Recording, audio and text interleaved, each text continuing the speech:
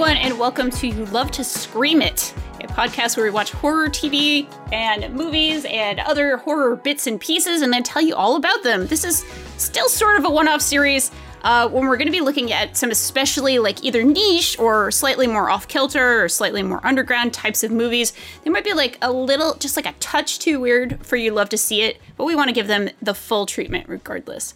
And today we are doing just that by looking at Possession. Andrei Zulawski, I hope I pronounced that right, his Buck Wild 1981 horror meditation on divorce, guilt, and toxic relationships, starring Sam Neill and Isabelle Adjani.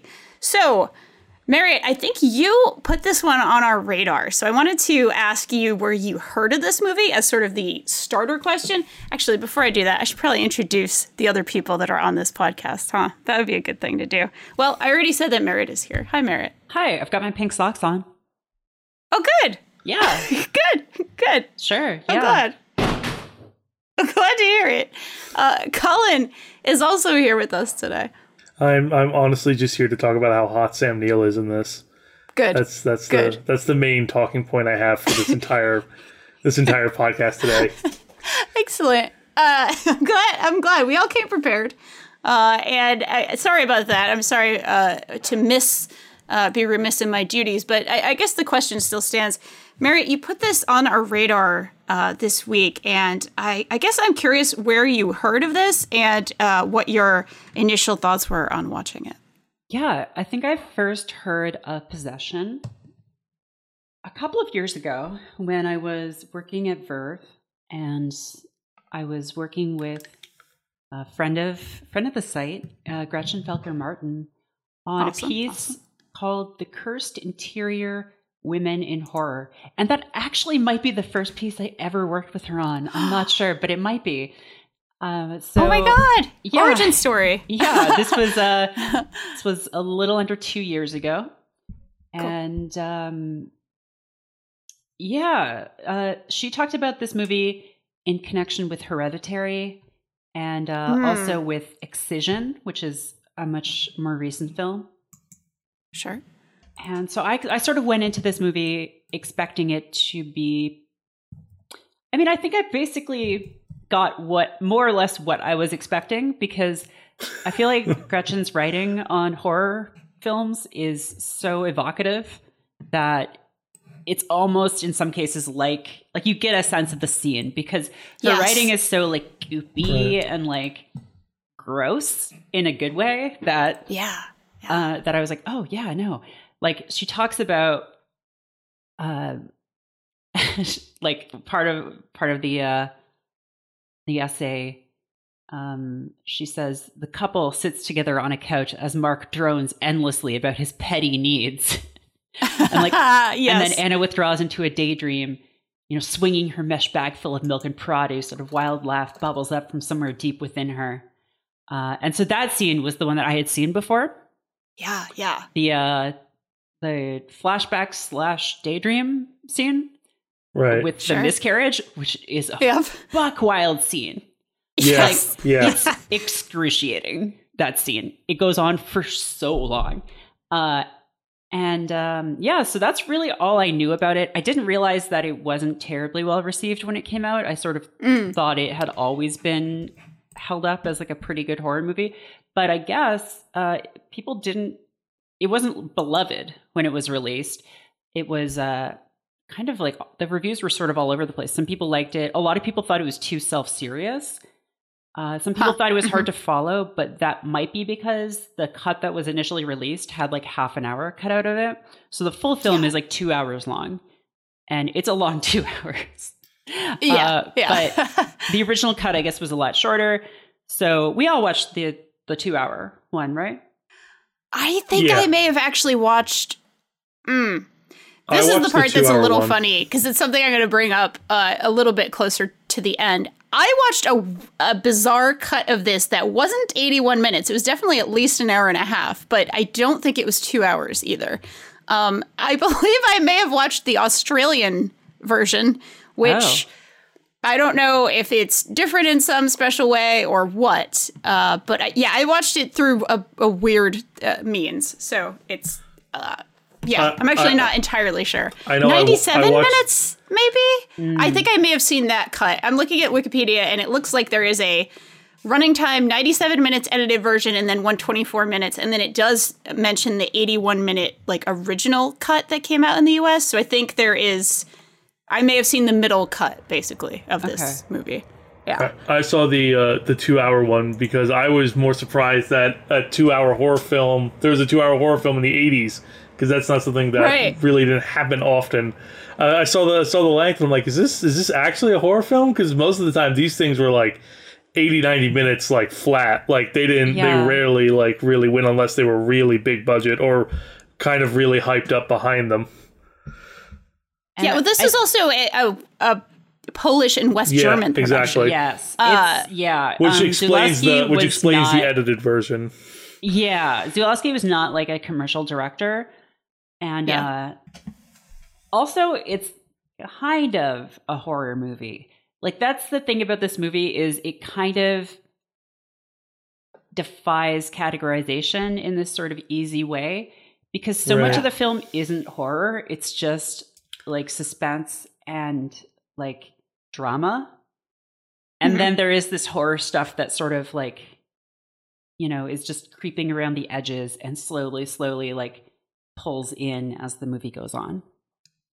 Yeah, it's almost like the first half is a little bit more surreal melodrama. And then the second half, I think, goes... Well, I suppose it's not that neat, because there is that sort of miscarriage scene. But the end does feel like a horror ending, absolutely, and sort of certain scenes of it. But it does feel like a very odd kind of mishmash of genres. It did work for me, I will say that. But I guess we should also talk a little bit about the plot. Yeah, let's talk about what the movie is about. Yeah.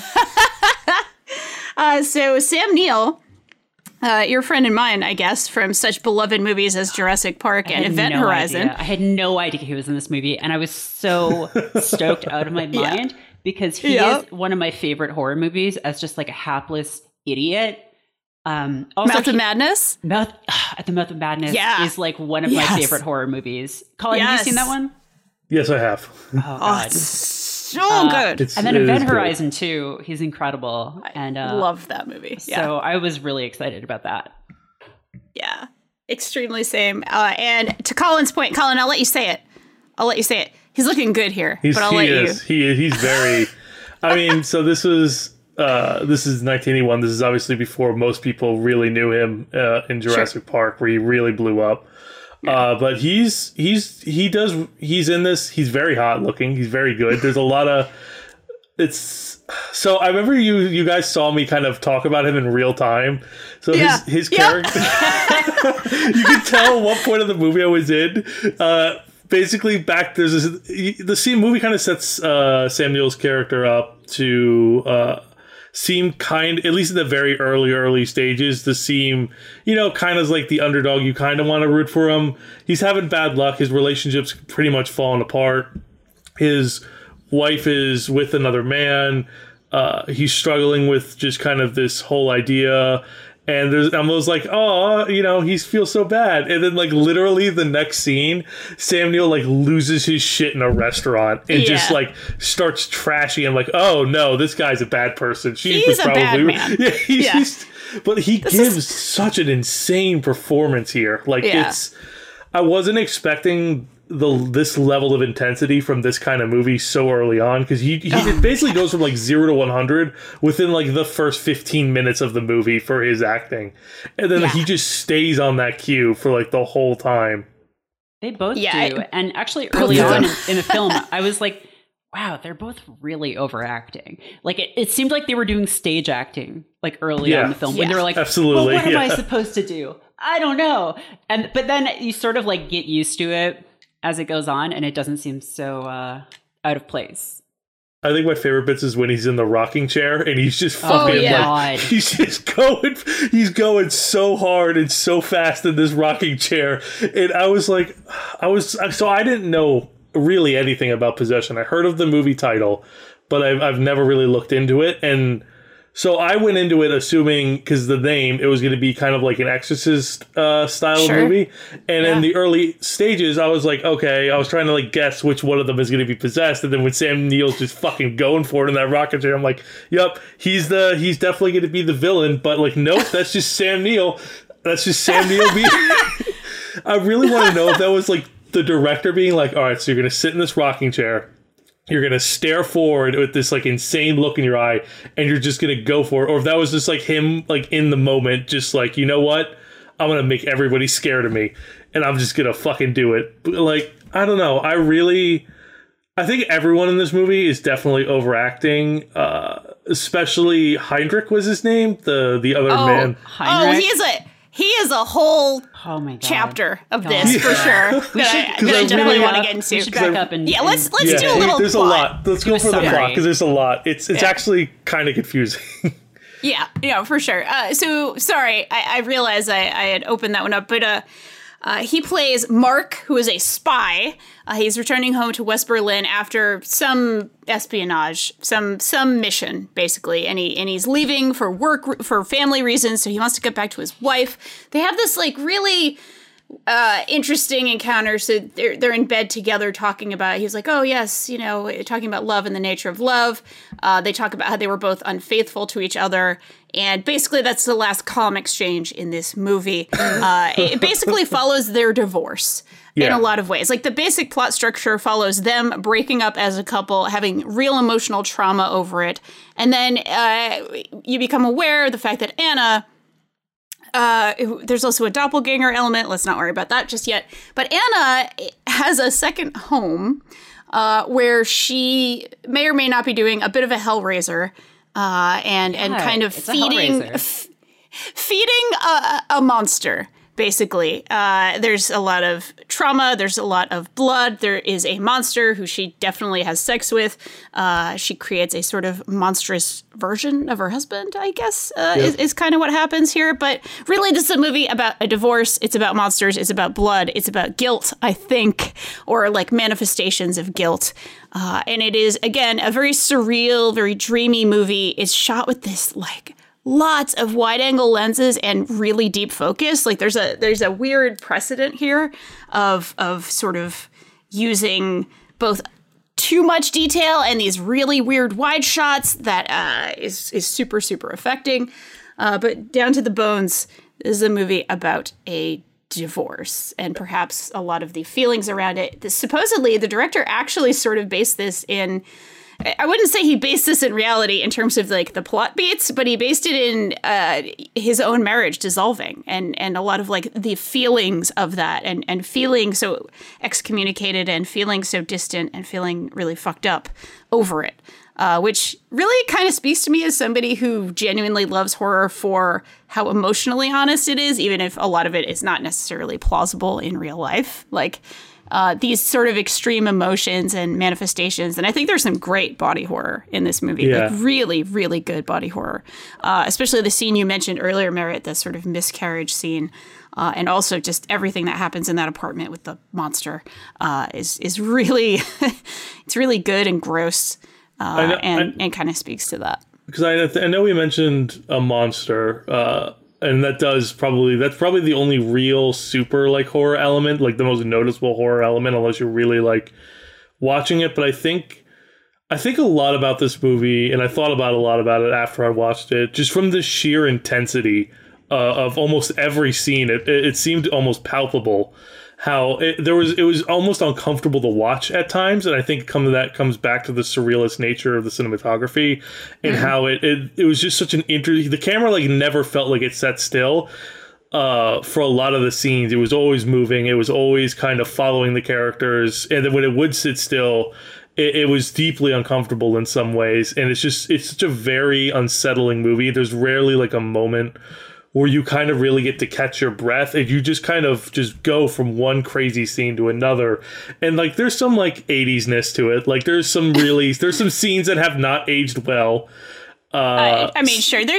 We should just say, I guess content warning, and maybe we should put it up top, but content warning for sure for domestic violence here. Oh, like yeah. that absolutely happens. Like, let alone the sort of, you know, monster stuff, the murder and the blood and all that. There is also like just straight up domestic violence. So, yeah, Sam Neill's not like a good person to his wife in any reality. He's very possessive. He's very brutal, and a lot of it's under the guise of his wanting to just be a family with his son. And I felt like the son kind of got sidetracked a little bit, but I guess it wasn't as much about the son. I will say he's just kind of a bystander in this relationship as his parents are breaking up, and he's very young, so you know he has nightmares and things like that for sure. I will say the one element that really didn't work for me was Heinrich. He just in a movie that's so Heinrich's the other man that I fucking love that guy. I mean, not he's a bad person too, but like the actor is just like going for it. He's going to 11. Go on. the first, so he's the other man that Isabel is seeing, and the first scene you really kind of get to know him is a meeting between him and Sam Neill, and okay, so he's got his shirt open, and it sounds for a while it looks like he's kind of hitting on Sam Neill. Oh yeah, he's hardcore hitting on Sam Neill, but then Sam Neill's not having none of that because Sam Neill is a straight man and wants to be with his wife. And then, I don't know, fucking Heinrich, like, breaks out his jujitsu lessons and, like, kicks Sam Neill's ass. And it's such a weird moment that I felt like doesn't fit with the rest of the film that I genuinely just could not stop laughing because of how absolutely ridiculous the scene was. And that's just Heinrich's entire character is this weird, like, I feel like it was like a fever dream character that they didn't really, like, think through and how he would work with the rest of the film's tones and themes. And they just kind of threw him in, and it's just batshit insane. There are a lot of like queer characters in this. Weirdly, yes. Like there's also you can definitely tell it's not American by that alone. I mean, yeah, for sure, American in 1981. There's a PI that Mark, the spy, sort of hires to spy on Anna. And he goes to investigate, and of course, he's killed by Anna in a fit of murderous rage. And then, you know, it was, I believe, his lover. I think it was actually like his partner who went and sort of pretended to be in like the building inspector or whatever, and he also gets killed. So there's already like certainly a gay couple who are, again, they're not really the main characters here, but they are also like people who just kind of get killed. And then there's Heinrich, who is almost certainly pan or bi, and like all about how hot. I mean, you can't blame him. Sam Neill in this movie is super hot, you know. But I also love this character, Merritt, and I also felt like maybe it's because I, you know, had to watch a bunch of Austin Powers to find, you know, the right shots for last week's little tiny video, but he feels like an Austin Powers character who is just slightly this side of Austin Powers. You know what I mean? Like he's turned up all the way to 11, but he's not quite parody. And I loved him. I loved everything Heinrich does in this movie. I love his style. I love that he's like hangs out in a club at one point. It's so much. I love that he gets stabbed at one point, and he's just kind of fine with it the whole time he's talking with Sam Neill. He's just got this like rag shoved into the wound, and he's just chilling by Sam Neill the entire time when they're having a conversation. He just toughs it out. He just deals with it. Yeah. So, yeah, for me, I mean, this is a movie, like, nominally, I feel like this is a movie about a divorce and, like, about a relationship breaking down. I think a little deeper than that. This is just a movie about the, like, complete insanity of being female. Sure. Because it's striking to me how this movie starts with Anna having abandoned her son, effectively. Or that happens very early on. Like he what's his name? Mark. Mark shows up and she's not there. And her son has been on his own for like some undetermined period of time. And looks like a while. He's a mess. Right. Yeah. And in our culture, at least, like the worst thing that a woman can do is like abandon her child. Like that is just like seen to go against like God and nature and society and like everything. it's just like unthinkable. And so like right off the bat, they're like kind of just making her as like extreme as possible. And like, like it's very easy to look at that character and think like, oh, she's like a bad person, or she's just like possessed or deranged or something. But like, I feel like it's just like, what if we like actually like what would happen if like this character just like actually like expressed her like turmoil and like all the shit that was going on inside of her just from like being alive? And the answer is that it would be terrifying, fucking terrifying. Yes. And like, there's a reason for that, right? Like Mark is, you know, in ways, Mark is like a very bad man, but in other ways, he's also just like a very average man. Like, yeah, he's a spy. Yeah, he like, you know, does like he's like fakes, what's his name's drug overdose death. He, you know, blows up a house. He does some like secret agent, like action movie stuff in like the second half of the movie. But when it comes to like day-to-day stuff, he's just like a normal man who is as shitty as is shitty, I think, basically within parameters of like, at the time at least, maybe not now, it was like acceptable as like, oh, this is like a normal man. Yeah, he had his wife sometimes, but like she hit him first and blah, blah, blah. Like this is, okay, this is me like, you know, not me justifying it, but me like sort of thinking through the like reception. Yeah, no, I know what you mean. Yeah. And I think that's important because it's like, there's no precipitating event in this movie. Like other than his leaving, there's no like something like Midsummer has this event that happens where the main character's sister commits suicide and kills their parents at the same time. Right. And that is like such this like psychic wound that it carries over through the whole movie. And you can trace that, like the arc of the movie from that point to the end. In Possession, that part is cut off. So like, you're not given a reason to like empathize with this character. And yet, I feel like that's what makes it so deeply uncomfortable too. That's that you don't get that reasoning behind it. Yeah, exactly. I mean, this is sort of, insofar as this is drawing on any kind of like Lovecraftian tradition, I think the way that it does that is just by not offering explanation or there's no like, no one finds like a secret text at some point. Then it's like, oh, she must have read from this and summoned the demon. Like, no, it's just a manifestation of all of like a lifetime of like everyday pain. And it's really scary. Yeah. It's like, so the monster, I think, works only because of that. I think I would be remiss to say it doesn't work entirely, but I did find the monster to be a little weird at times.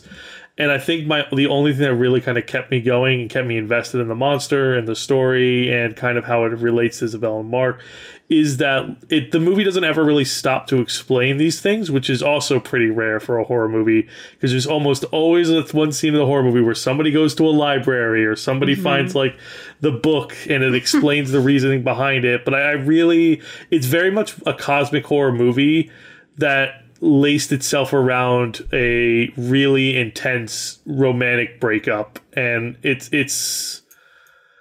can be difficult to watch. I feel if you've been through an abusive relationship, because it does not it can get a little over the top, but it's very much a cruel movie to both Mark and Isabella, and how they kind of see each other and how they treat each other, because neither of them are good. Like, there's no, like, Sam Neill's technically the main character, but like neither of them are like really good people. They're both really shitty to each other and really petty, and it gets out of hand. And as Merritt, you so like wonderfully put, it's definitely like a manifestation of kind of the insanity.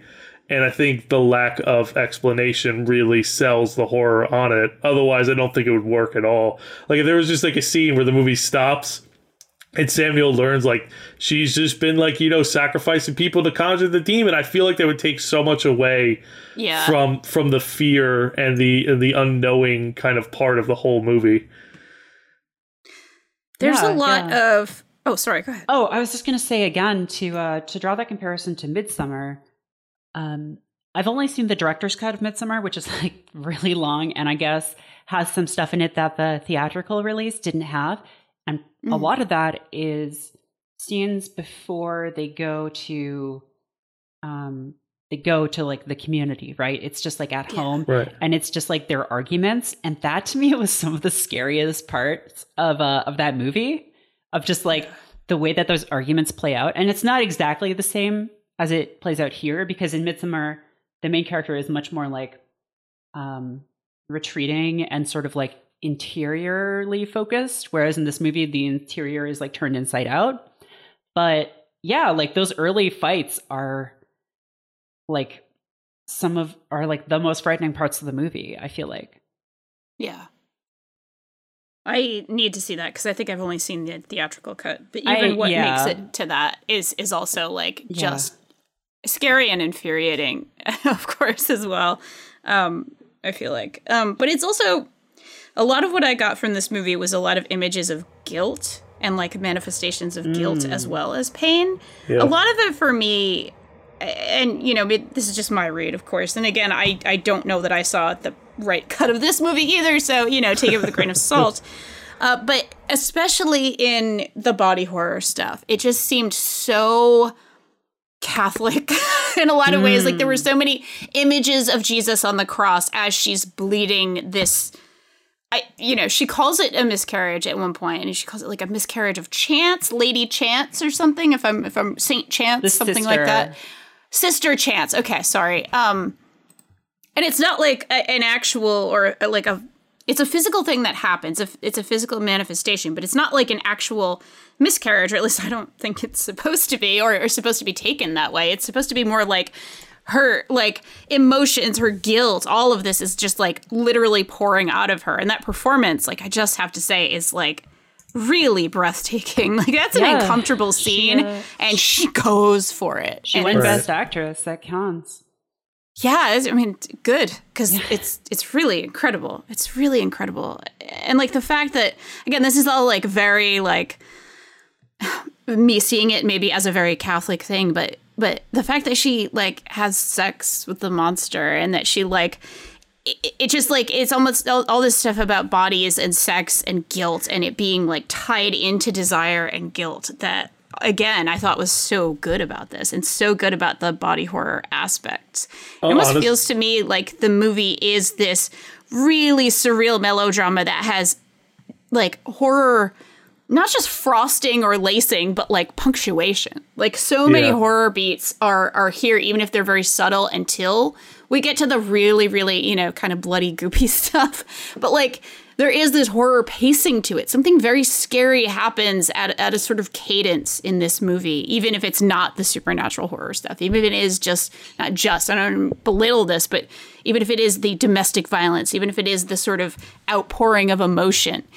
There are even some really uncomfortable scenes that aren't the really, explosive stuff. Like very early on in the beginning of the movie, she is like a ballet instructor, and she's twisting this girl's leg for an uncomfortable amount of time. And there are moments even when Mark's character is like about to bathe the son, and he like looks at him weirdly and like holds him in his hands. Like there's just these uncomfortable moments of closeness, and like there's no contortion with the son, I guess. The contortion is only with the ballerina, but it's just like there's a lot of just comfort with bodies in general that is super, super like key, I think, to this movie. I think one of the most interesting aspects too for me is the fact that it was filmed in West Berlin during like the height of the Cold War. Like this is very, and you can definitely, it's not like a very it doesn't push the Cold War as hard as I'm surprised as it would, but it's definitely like a theming that kind of runs under the relationship, and you always kind of get a sense of, I think a lot of it has to do with where they film. there's always a sense of kind of paranoia. There's this very good sense of kind of enclosure and walling off, and how everybody is kind of on edge, just in general from the war, and especially in Berlin. It's a lot to kind of handle in one go, which is surprising, because I've seen a lot of horror. We've all seen a lot of horror movies, and I think the Midsommar, because I know we mentioned it when we were first talking about it as comparison to Hereditary. I think the Midsommar comparison is a lot more apt here, because the movie does a really good job of just building that kind of fear and that sense of dread and tension from like the moment it begins, and it never really lets go even at the end. And a lot of it is, I think, the uncomfortableness it can just lace into every section and every scene and every character, because there's like, outside of like maybe Heinrich, who's like, he's like super weird and he's hilarious, but like he's probably the most normal guy out of like the main people you really get to know. And even like him, like they go out of their way to like make Heinrich like weird, and he's like the only person you can maybe root for, but everything is just so just deeply uncomfortable to watch. And I'm not a victim of obviously kind of like relationship abuse, but I can't even imagine watching this movie like with any history of that, and just like the sheer kind of like, I don't know, rawness to a lot of the acting.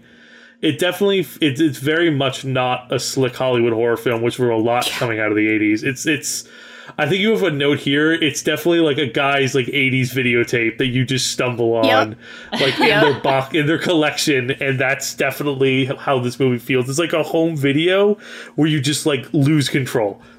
Yeah. Or like a home video that's been haunted, and it makes you, like, you've been tripping on something and it makes you have this vision almost. It doesn't have arbitrary rules like The Ring. This one just goes. This one doesn't care. It just there plays. are no rules. Like, just right. Like Outback Steakhouse. So I have to ask though, what did you two think of the monster, and kind of not just its only appearance, but kind of like the actual, like, I don't want to say real horror elements, but you know what I mean when I'm saying the more horror scenes, the more traditional horror scenes, I guess, in a very non-traditional horror movie. Yeah, Merritt, do you want to go first? Yeah. So the weirdest thing about that scene to me is like,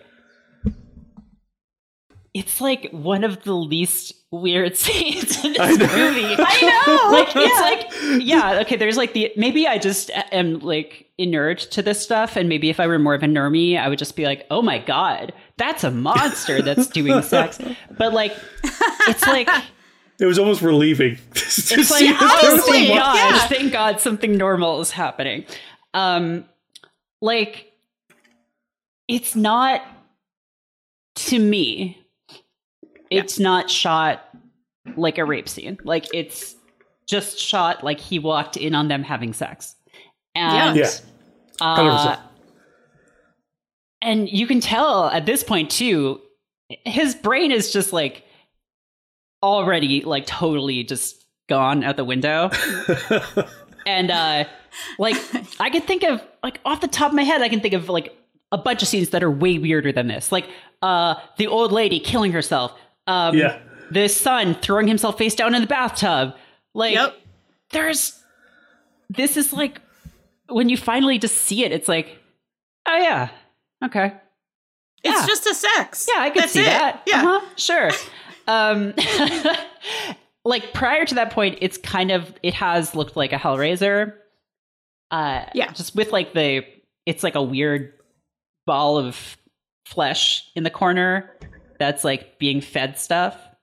And it does look a lot like, you know, how the guy is like putting himself back together. Frank. Yeah. In Hellraiser. Yeah, Frank. God. Yeah. We have to do Hellraiser. Have we done Hellraiser for this yet? We have not. Oh, we need to. We have not, and we will. It's a great movie. Yeah. Yeah. So like, and like the subway tunnel scene, like the subway tunnel scene was so dumb. Like in comparison, this scene is just like, yeah, I guess this is happening. So I wasn't. Yeah, I don't know. it was like, yeah, this monster looks pretty good too for like what it is. Like I buy it. I feel like when you like show the monster, sometimes like you run the risk of it looking really stupid, right? Right. Like, yeah. Especially back then. Yeah, especially back then. Like, I think obviously the whole like, oh, you don't show the monster thing. I don't think that's always true. Like sometimes you do show it and it's like fucking terrifying still. Yeah. In this case, like, I don't think it's meant to be. Like, I think the scene is meant to be like weirdly normal at this point. And it's, I was kind of surprised that it was in the movie, but yeah, I don't know. Yeah, for me, like, I don't know if I'm just a fucking weirdo, and maybe I am. Maybe I shouldn't say this, but like, it was actually almost a little hot. Like, Sure. She was like having a great time. Like, that's the thing. Again, the way it was shot, the way the sound design was, this did not come across as like an aggressive thing at all. Not at all. It was like she is really enjoying herself, and it's almost kind of hot in a way. And it's also very much like, again, like I keep going back to this idea of guilt, and it's like a literal guilty pleasure. Like, this is this manifestation. This movie is not subtle about fucking anything. So the fact that she is fucking her like meat monster thing that she has made out of killing people kind of makes sense. Like, she is like giving into it a little bit. She's like giving into her weird desires. She's just giving into all of it. She wants to make, my understanding or my interpretation is she's kind of making her perfect man, right? Like, instead of Mark, who, you know, abuses her and is a dick, she's making a guy who's just as hot as him, looks just like him, but probably listens to her, probably does what she tells him what to do, probably fucks her the way she wants to be fucked. I don't know. Maybe, again, maybe I'm reading too much into it, but like for me, it just felt like a continuation of a lot of that stuff, a lot of that sort of theme. Yeah, like one thing about that scene that's really interesting to me is when she's saying almost, because you're like what that means in the context of that scene is like, oh, it's almost done. It's almost like going to be a Mark doppelganger, but also she's saying like almost, and like she's like almost looking done. at him like she's almost finished. She's almost finished. Yeah, she's almost done. That's how I honestly read the scene. Yeah. I mean, and she's like directing him, right? Like almost, you know, like he's going to listen to her. He's going to be this perfect man, you know? I don't know. I think a lot of it also kind of ties into the ending, which I feel, I don't know if I like the ending, to be completely honest. Okay, yeah. So spoiler, if you really don't want to know. So spoiler alert, obviously. At the ending, Mark confronts her after like just gunning down people in the middle of the street because he's we have our action sequence. He's full lost it at this point. He's getting chased by, I believe is it the police or it's his comrades, right? It's both. I think it's the cops and then like also like, you know, whoever he was working for, whatever like spy agency. So he gets chased. They go up to like this big house. They go up this tower, and they kind of reach about halfway through, and he gets confronted by Isabella and the monster, or the doppelganger of Mark, and then the cops shoot both Mark and Isabella, and the monster, kind of like fully formed as Sam Neill, escapes and uses Sam Neill's dead body, kind of like he's pretending to commit suicide, and throws him over the railing. And back then, people just believe that shit happens. I think Sam Neill. I think Sam Neill throws himself off. Though. Oh, does he? Okay, yeah, I must have. I thought of. Okay, so the monster just kind of escapes, and he goes back to the house, and I don't know. I think it just ends on a really weird note. The explosions in the background, I'm assuming, were due to the war. But I mean, there's also implications that it could be kind of like an apocalypse or anything like that. Because it doesn't, it kind of just abruptly ends. Because he gets to the house where their kid is, and the kid just runs to the bathroom and, like, I guess tries to play dead in the bathtub. Well, he's like, don't open the door, don't open the door, don't open the door. And he, like, face downs in the water to, like, kind of make him look dead. And then you kind of just see the monster staring through the glass at another young woman who's there with the boy. Well, wait, but we haven't talked about that character. Yeah, I was gonna say that's another crucial little piece here. That's one. Sorry. So we'll circle back to this, but let's go over who that is. Yeah. So her name is Helen, and I don't know if that's mentioned in the film, but that's the character's name according to the script. Also played by Isabella Gianni. So she plays both Anna and Helen. Helen is Bob's. Okay. Also, who names a child Bob? Like. That's deranged. It's weird. It's like Robert. Yeah. You would be like, "Oh, Robert." Bob is the name of an adult Robert. man. It's just Bob. It's just Bob. Bob is a dog. You are not setting your child up for success if you just name him Bob. Bob is like on his birth certificate. Yeah. So, yeah, we meet this character like I don't know, like a third of the way into the film, and she is Bob's teacher. And when Mark first meets her, he's like, "What is this? Some kind of joke? What, you've got a wig on or something?" And it is just Isabella Gianni with bangs and green contacts in. And like they sort of have this relationship throughout the movie. I don't think they sleep together. Like they just sort of like take their clothes off and lay down next to each other. Yeah. If I remember correctly. And she's basically like kind of Sam Neill's second love interest after, like kind of, I don't like more his rebound, I guess, than love interest. Well, yeah, and also she is like also his wife. Like, she is in many ways the counterpoint to the Sam Neill monster. And the end of the film, you know, the Sam Neill thing arrives at the house, and like the final shot is just her face and her eyes like glowing almost.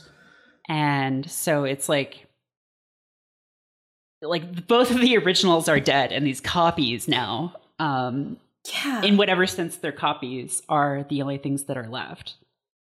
Yeah, that's the only kind of real, I think, ending kind of thing. I think I kind of pulled from is, you know, the copies have taken over. It actually took me a minute to realize that she was playing two different characters. Because for a minute when we got to the school and you see Helen and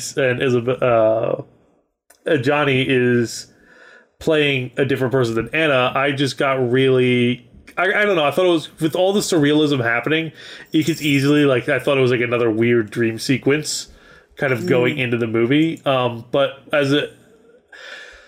I don't know. The ending itself, I think for a really weird movie, I guess it fits that it kind of has this kind of open-ended ending. But I think some of it is undercut by the kid. I think the don't open it works. I think that's scary. But I think the minute he goes like face down in the water, it just kind of falls apart because it gets a little too comical almost for the intensity of everything that's built up to it. And like the kid like clearly is trying to like act like he's dead, but I don't know. I don't think it plays well that way. I don't think it works that well. I guess there was no other real way to convey the kid is dead if they wanted to go that method. Because you never go back to the kid after that. He just like face downs in the water. And, you know, you're just kind of like, oh, well, he's either drowning himself or he's just playing dead. And I guess the movie's ending. Okay, bye, everybody. Nobody cares about Bob, clearly, still. Yeah, it's pretty weird. I definitely saw a different ending and then sort of looked up on Wikipedia what happens in the sort of actual ending, I guess. Because again, what was your ending? I watched a weird... So it ends right with Anna... sort of shooting herself and the original Mark, I guess, and then, you know, doppelganger Mark just kind of ends on his face. Like he just kind of, it's just on him, basically, which is interesting. So I did not get any of the thing with Bob in the bath. Sorry, Bob in the bathtub. It's just so weird. Bob's Burgers in the bathtub. But yeah. Which I thought was an okay ending. Like, it does feel like there's a beat there, and okay, we've had this sort of final encounter in a way, and now whatever this monster will be, I guess he's not a monster. I guess he's just Mark II. I don't know. Mark II will just kind of move on. Mark II. Exactly. I didn't dislike the ending though that I watched. by any means, but I am very curious about. It sounds like it just ends on like a silhouette, like of. Well, the Mark actual II or ending whatever. shot in the full version is Helen. Okay, So she's gotcha. facing away from the door, and all these sirens and things are going off. There's flashes coming in from the windows, and we just end on her face, and her like eyes are like bright green and almost glowing. And the glass in the door is frosted, so you can only kind of make out Mark II in the background a little bit. Like it's weird to end on Helen, I think. Yeah, I mean, is this almost like, okay, the better version of themselves has survived this? Like, is that some weird, bizarre guilt thing again? Or, again, I didn't see this version of the ending. I also believe that there were some other things cut out of the 97-minute cut, including, all right, who are these people with the pink socks? What the fuck is up with the pink socks? Okay, well, did you get the scene at the beginning with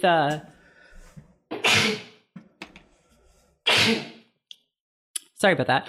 No did problem. you get the scene at the beginning with Mark talking to like his employers about how he's like, no, I don't want to do this anymore? Yes. Yes. All they say is, oh, does our man still wear pink socks? So like the guy that they're following. Okay.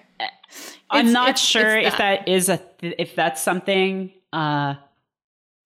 if that's something that like people would have known about. Like, I don't think so. Okay. I'm searching pink socks to see if this was like a secret symbol of something, but I don't think so. It's a weird moment. It's and it's like just I don't know. It feels like a throwaway piece of dialogue that never gets resolved. Like it just kind of it feels like it's setting itself up to something a lot more not interesting, but to be resolved, and it kind of just falls apart. But that's a lot of Mark's spy stuff is. For their character to be a spy, which I think was a really interesting choice. I guess that fits more with it being a Cold War, having him be able to move around more easily. They needed, obviously, an excuse. That's definitely one that would work. The spy stuff, though, is a lot of, outside of like him at the end when he just goes full spy mode and starts blowing and shooting people, it starts kind of... it's more or less relegated to the background of what he does. He could be basically anything at that point, like through the majority of the movie. Yeah. But I am. So I guess the most important of the questions is: yes. Did you find Possession scary? Like did you find it an actual? Would you classify it? I guess it's a 2-part question. Would you classify Possession as a horror movie? And did the movie actually scare you? I know it's from the 80s, and it can be difficult to have 80s horror movies kind of scare now because just in the general limitations or even sometimes the storytelling. But I'm really kind of curious where you two, because I think I'm just kind of, I don't know. I think it was more uncomfortable for me than scary, which I think is an element of horror, certainly. But I don't think it was like fear. Like to bring it to the Midsommar comparison, I think Midsommar is the same way with me. Unlike Hereditary, which like genuinely scared me, Midsommar and Possession are both more movies that I felt are uncomfortable. They're very dread-inducing. They're very kind of you kind of shift in your seat a lot. But I don't know if it's something that I would say will like keep me up at night or genuinely like made me jump or made my like heart race. I'm like, now that I'm thinking about it, I'm like, I don't know if there is a movie that does that. Like, I don't know if movies have the capacity to scare me in that respect anymore. I think they can repulse me. I think they can unsettle me. But short of like a jump scare, I don't know that a movie... Yeah, ever since I got into horror movies, I don't know that I have that kind of reaction. That's the plight of being a horror movie fan. Is at a certain point your senses do get dulled a little. I only need the hard stuff. Like snuff films, yeah.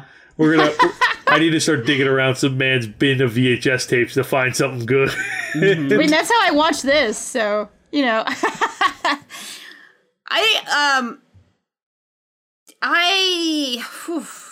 Yeah. I have a little bit of that problem, but I'm still absolutely capable of being scared in the moment and then being fine afterwards kind of thing. I think I'm the same way. Yeah. Like I definitely like I could point to plenty of classic horror things that still actually scare me. Like I genuinely was scared when I watched The Exorcist, and I watched that for the first time as an adult. I was in my 20s, and like I actually was just like, that fucking freaked me out. Like just something about it. Like it's not, again, it's never, oh, you think something's going to happen, but like it just hits you in a particular way. God, there are even like cheesy things that definitely have disturbed me and made me like think about it for, you know, a couple of hours afterwards. Like I've been fine, but still very much like, oh, fuck. You know, especially, I mean, just certain things that just hit my own like fears, like certain things about viruses or, you know, like certain maladies, like just will actually kind of scare me and get under my skin a little bit. With this, I was much more fascinated than scared, for sure. And a lot of that has to do with the cinematography. I thought there were also like just some really good editing choices that kept it. I know I saw a different cut, so maybe these were different editing choices, but there were a lot of editing choices that kept things flowing and still kind of mysterious. Like there were some somewhat disconnected scenes that were put together, but I liked it. I liked what it did with the flow. But yeah, like again, that monster didn't scare me at the end. Again, I thought that scene was like kind of great, and it wasn't freaky. It was kind of good. There's a lot of things about body horror that I find weirdly comforting, and it probably because I have like severe OCD and have certain fears of certain like real life things that genuinely scare me. And I find putting it in a cinematic format is very comforting for me. And it's probably a reason I like horror so much, or body horror so much specifically.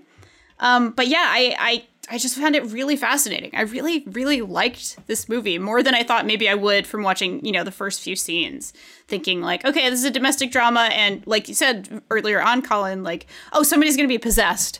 Like somebody's going to have a demon in them or whatever, you know, like more classic tropes. But I love that this went in a fucking very different direction with a lot of things. So yeah.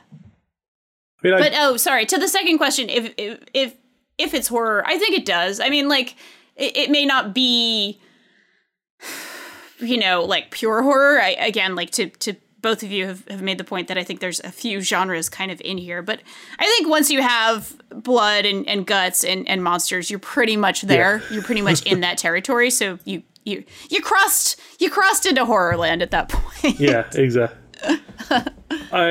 I would also, I think it's a lot of genres kind of in the melting pot. I think halfway through it becomes a horror movie. Sure.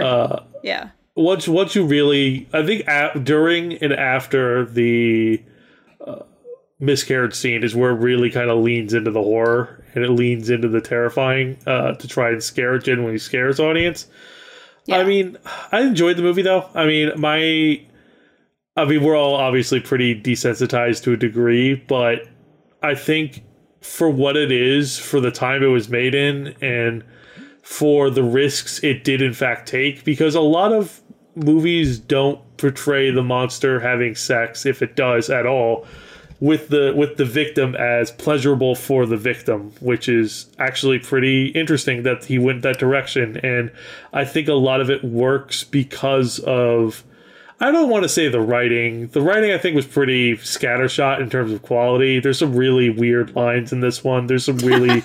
the way they deliver them is pretty bad at times. But I think, on the whole, a lot of it is saved from the cinematography and the editing style and the general direction of the scenes. I feel this is definitely not a movie for everyone. Like, this is one of those kind of horror movies I feel I'd only recommend to people I know are kind of more into the surrealism style or more into cosmic horror, because people really, and I guess it's a part of horror, is people really kind of want not resolution but explanation for what is happening and why it is happening. And I'm definitely guilty of this, especially when I was younger.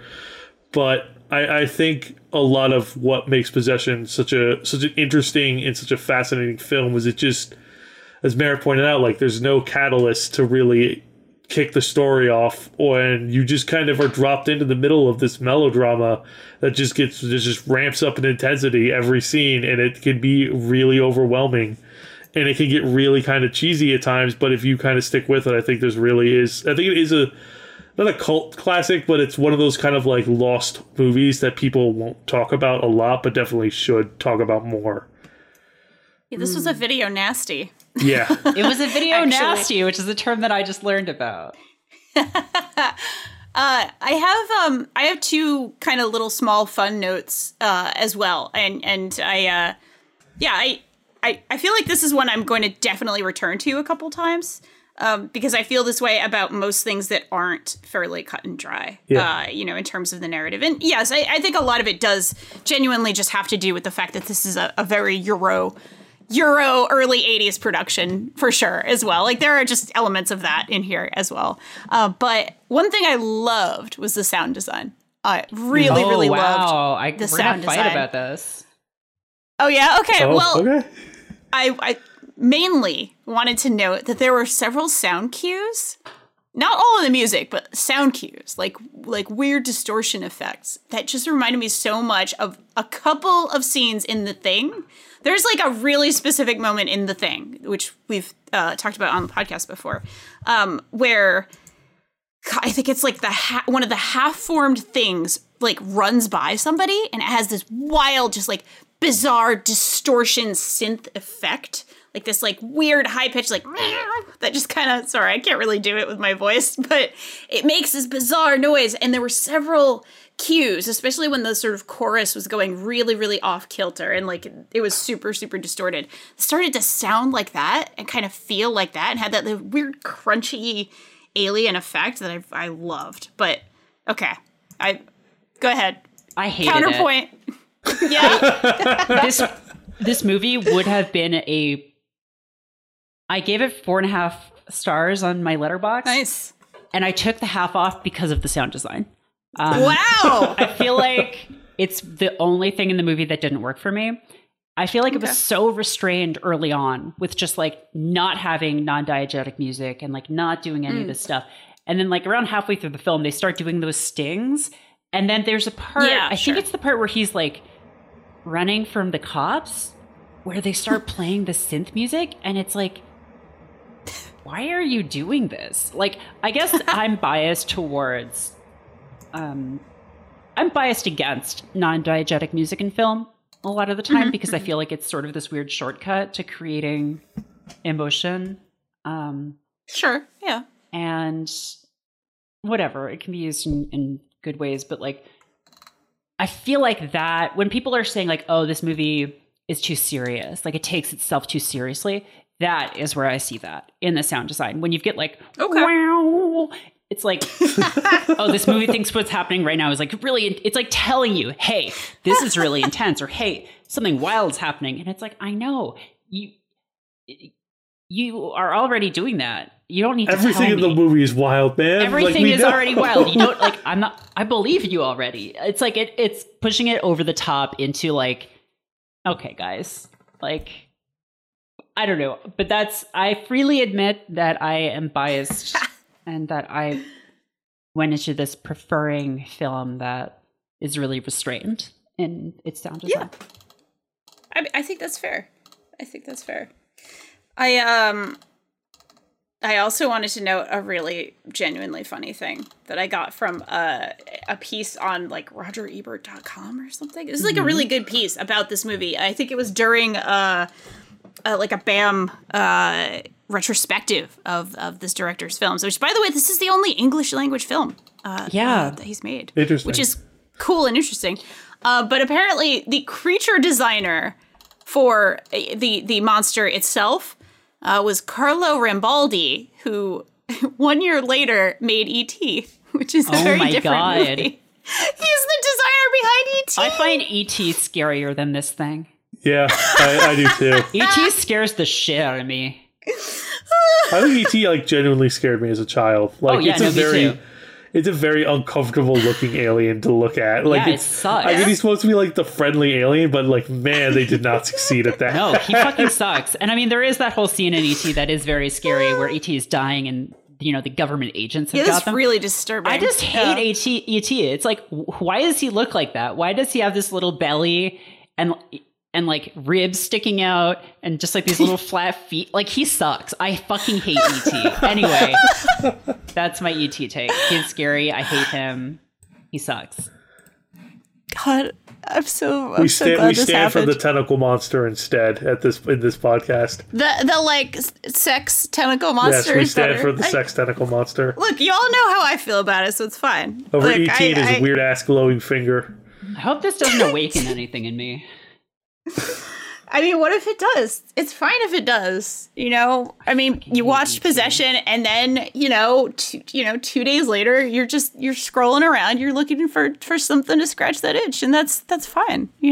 That's okay. I was just marking down the ET is scary moment there because I might need to use that later in life, aka when doing little clips for this podcast. Well, everyone, I'm really glad. Merritt, thank you for suggesting this because I really kind of loved it. Watched it. Yeah, Sam Neill is in 3 truly great horror movies. Well, I'm putting this one in there, and one very good, I guess, sci-fi adventure movie that has one horror scene in it. Yeah, so that's good too. But yeah, good track record. Were there any other notes anybody wanted to address about Possession before we started to wrap up here? So I think we covered everything. I was gonna mention the sound design in my thoughts on it, but Merritt has wonderfully summed up my issues with the 80s twang that just it's in every fucking 80s horror movie, and I just hate it so much. I hate that synthesizer nonsense. And I get it was for the time, fine, but god damn it did not age well. It's fine. I might be the only person here who was probably like a conscious enough being during most of the 80s to maybe have been poisoned by that. So that's also possible what happened here. I have like distinct memories of watching movies in the 80s. So it is like genuinely possible that that's what's going on. My like 5-year-old brain just took in too much of that, and that's why I like it, but that's also okay. We take all kinds of people at Fanbyte, people who like synth twang and those who don't, so that's fine. Everyone, thank you so very much for sharing this beautiful cinematic journey with us. We do actually have You Love to See It as its own feed now that this podcast will be a part of course, as well as the normal You Love to See It. I hesitate to call that normal because it's not like we only watch normal movies. We watch normal shows on that one. like the knockoff of Ratatouille. Yeah, right? Ratatouille and like the Bash Brothers visual poem among our most successful episodes of You Love to See It. But is this the weirdest movie we've covered? It's honestly, up there. I think it's a contender. Ratatouille is weird that it exists. So I'll be honest, I never even knew you guys did a knock. There's a knockoff of Ratatouille, and B, whenever you guys said it, I just thought everyone on the Fanbyte staff did not know how to pronounce it, and I just didn't feel like correcting you and being that guy because you just kept saying Ratatouille. What is it? Ratatouille, which is spelled close, but not 100% the same as Ratatouille. It is legally different, and that's the important part. For a reason. Yeah, to be honest, I think it's weirder than this movie. Oh, wow. I think it maybe is weirder. I might have to watch it. But, like, there's an argument to be made for sure, but I feel like it's weirder. I feel like it's even weirder. But I'm glad it happened. So anyway, you can listen to both podcasts in this very feed. You don't have to go anywhere for that. Of course, that is the You Love to See It feed, which I'm very excited about. Of course, you can also listen to all of our podcasts at fanbyte.com/podcast. Follow us on Twitter at Fanbyte Media, Instagram at Fanbyte, TikTok on Fanbyte, and of course, everything we write on fanbyte.com. Please do watch our very good streams, which many of them are very good, on twitch.tv/fanbyte. So, Colin, where can we find you online? You can find me on Twitter at BeguiledGamer. Awesome. Merritt, where can we find you? I'm on Twitter at Merritt K.